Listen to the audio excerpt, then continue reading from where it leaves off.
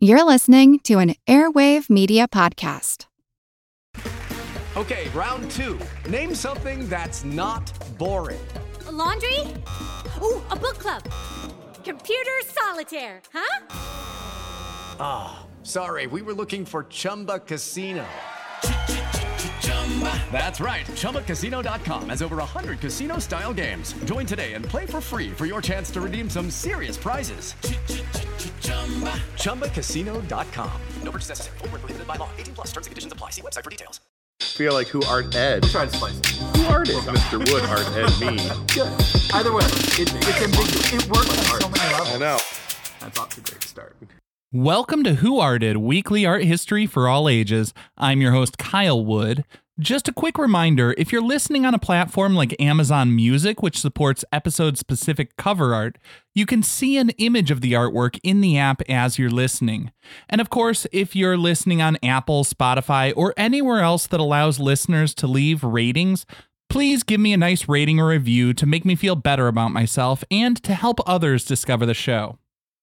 Now, I decided to make this episode today because as I'm recording, it's back to school season, and as an art teacher, I often reflect on what I'm doing in my classroom. I think about my own educational experiences and what I want my students to get out of my class. And my thoughts started to drift back to my early days in art school.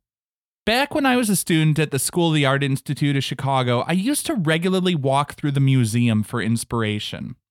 There are tons of great works of art in their collection, but there was one piece that I would repeatedly find myself staring at longer than just about anything else.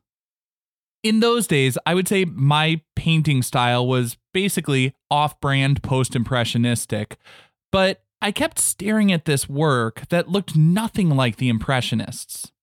The Earth is a Man by Roberto Matta is this strange sort of surreal, abstracted landscape. It would seem to allude to familiar pieces like the sun or maybe a volcano. There are drips of paint and lines that look like an industrial designer's first draft, and there are organic shapes that just seem to melt into one another. From a distance, you could squint and see flowers, but up close, you see through layers and layers of paint, combining so many things that seem totally unrelated.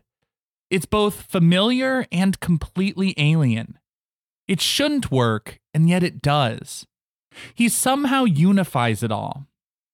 As a young art student, I spent a long time sitting, staring at that work, and even more time with it running through my head. And so today, we're looking at Roberto Matta. Roberto Matta was born in Santiago, Chile on November 11th, 1911. That's right, his birthday was 11/11/11. While he was Chilean, in a very real way, his life, like his art, transcended boundaries. Matta was born, as I said, in Chile. His father was Chilean, but his mother was Spanish. While this was a period where much of the Chilean economy was rough, the Matta family was comfortable financially. Roberto had what sounds like a nice childhood. His mother encouraged his interest in the arts, language, literature. The family was devoutly Catholic, and he attended traditional Jesuit school. From 1929 to 1933, Roberto Matta studied architecture and interior design. While his education may have been rather traditional and conservative, his style was a bit wild by the standards of the day. In his final year of school, he designed a fantastical project he called League of Religions as a takeoff the idea of a League of Nations. He imagined a space where people of all the world's religions could come together to confer and learn from one another. In this work, we see him start playing with biomorphic forms in his design, meaning the structures were inspired by the forms of living things.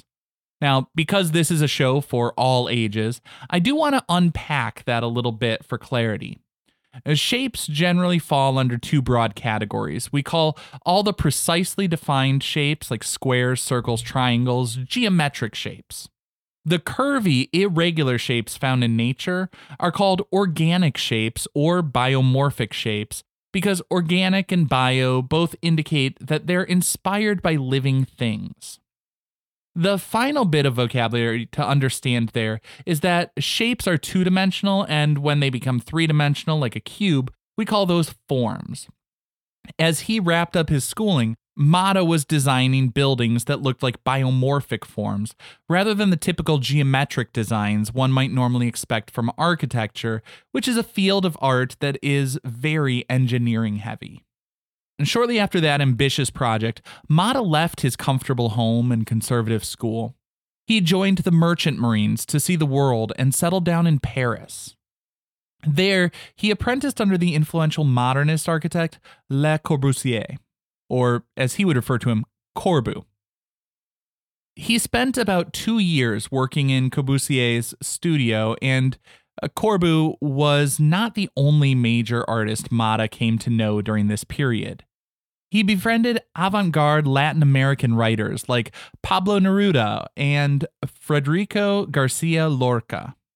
Lorca actually introduced him to Salvador Dali, and Dali introduced him to André Breton, who recognized Matta's talent and invited him to join the Surrealists. And right around this same time, Matta helped to design the Spanish Republican Pavilion at the Paris International Exhibition of 1937. This was the same exhibition where Picasso debuted Guernica. That painting, which I would argue is Picasso's best work, was tremendously influential on Matta's artistic development. Guernica was a mix of intellectual, formal abstraction, as well as heart-wrenching imagery with emotional resonance and powerful social commentary. Matta learned from poets, architects, cubists, and surrealists like Dali.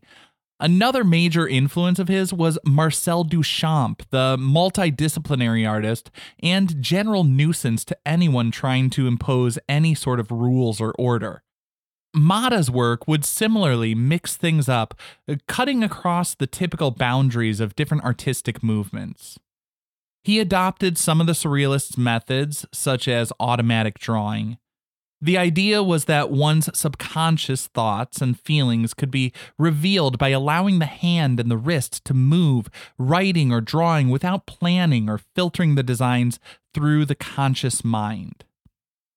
And all of these ideas of exploring the unconscious mind and everything like that, the Surrealists were really inspired by the writings of Sigmund Freud, who was coming up with his theories right around this time. Matta created what he called the psychological morphologies, starting in the late 1930s. He studied organic patterns of growth, and he looked at plants under a microscope and integrated these organic shapes into large, abstract paintings with forms that seemed to morph and change in a strange, sort of multidimensional space.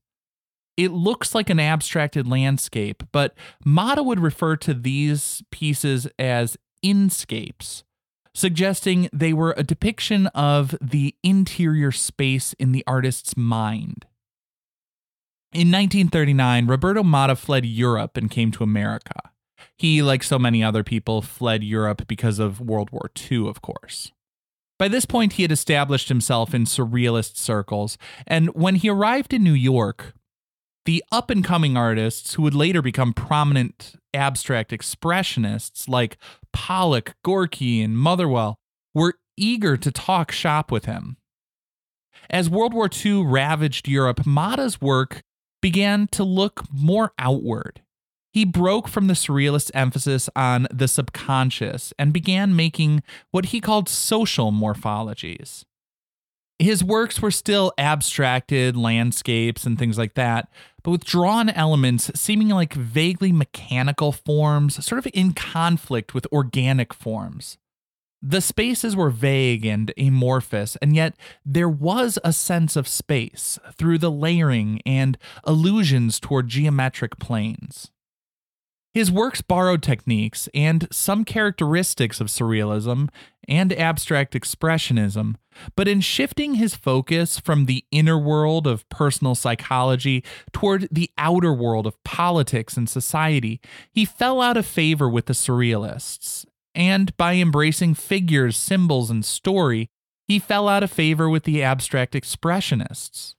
Throughout his works, we see elements he has taken from diverse influences mashed up into a style that's bold, fresh, and innovative. And while it has something for everyone to enjoy, it also has a little something for everyone to dislike. I think that's probably why Matta never really got his due.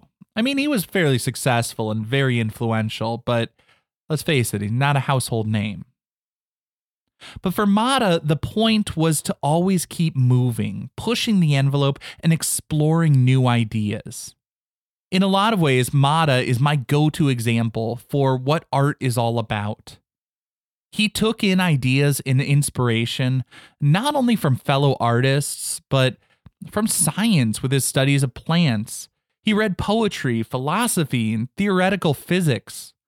I've long said that art is the most significant development in human history because art is the process of innovation. It's not only a mirror to our world, it gives us a glimpse of the world as it could be. Roberto Matta is one of the artists who helped shape my understanding of the nature and purpose of art. And I think it's only fitting to end this episode with the words of Matta himself. He said, quote, "A landscape is at peace whenever there's no visible catastrophe. And yet, ecologically, it's violent and devouring. One must grasp what lies behind appearance." This concludes this week's episode of Who Arted, part of the Airwave Media Podcast Network. If you found this tolerable, please leave a rating or review on your favorite podcast app. You can find images of the work being discussed this week and every week on social media at Who Arted Podcast on Twitter, Instagram, and TikTok, and of course on the website whoartedpodcast.com. Podcast done.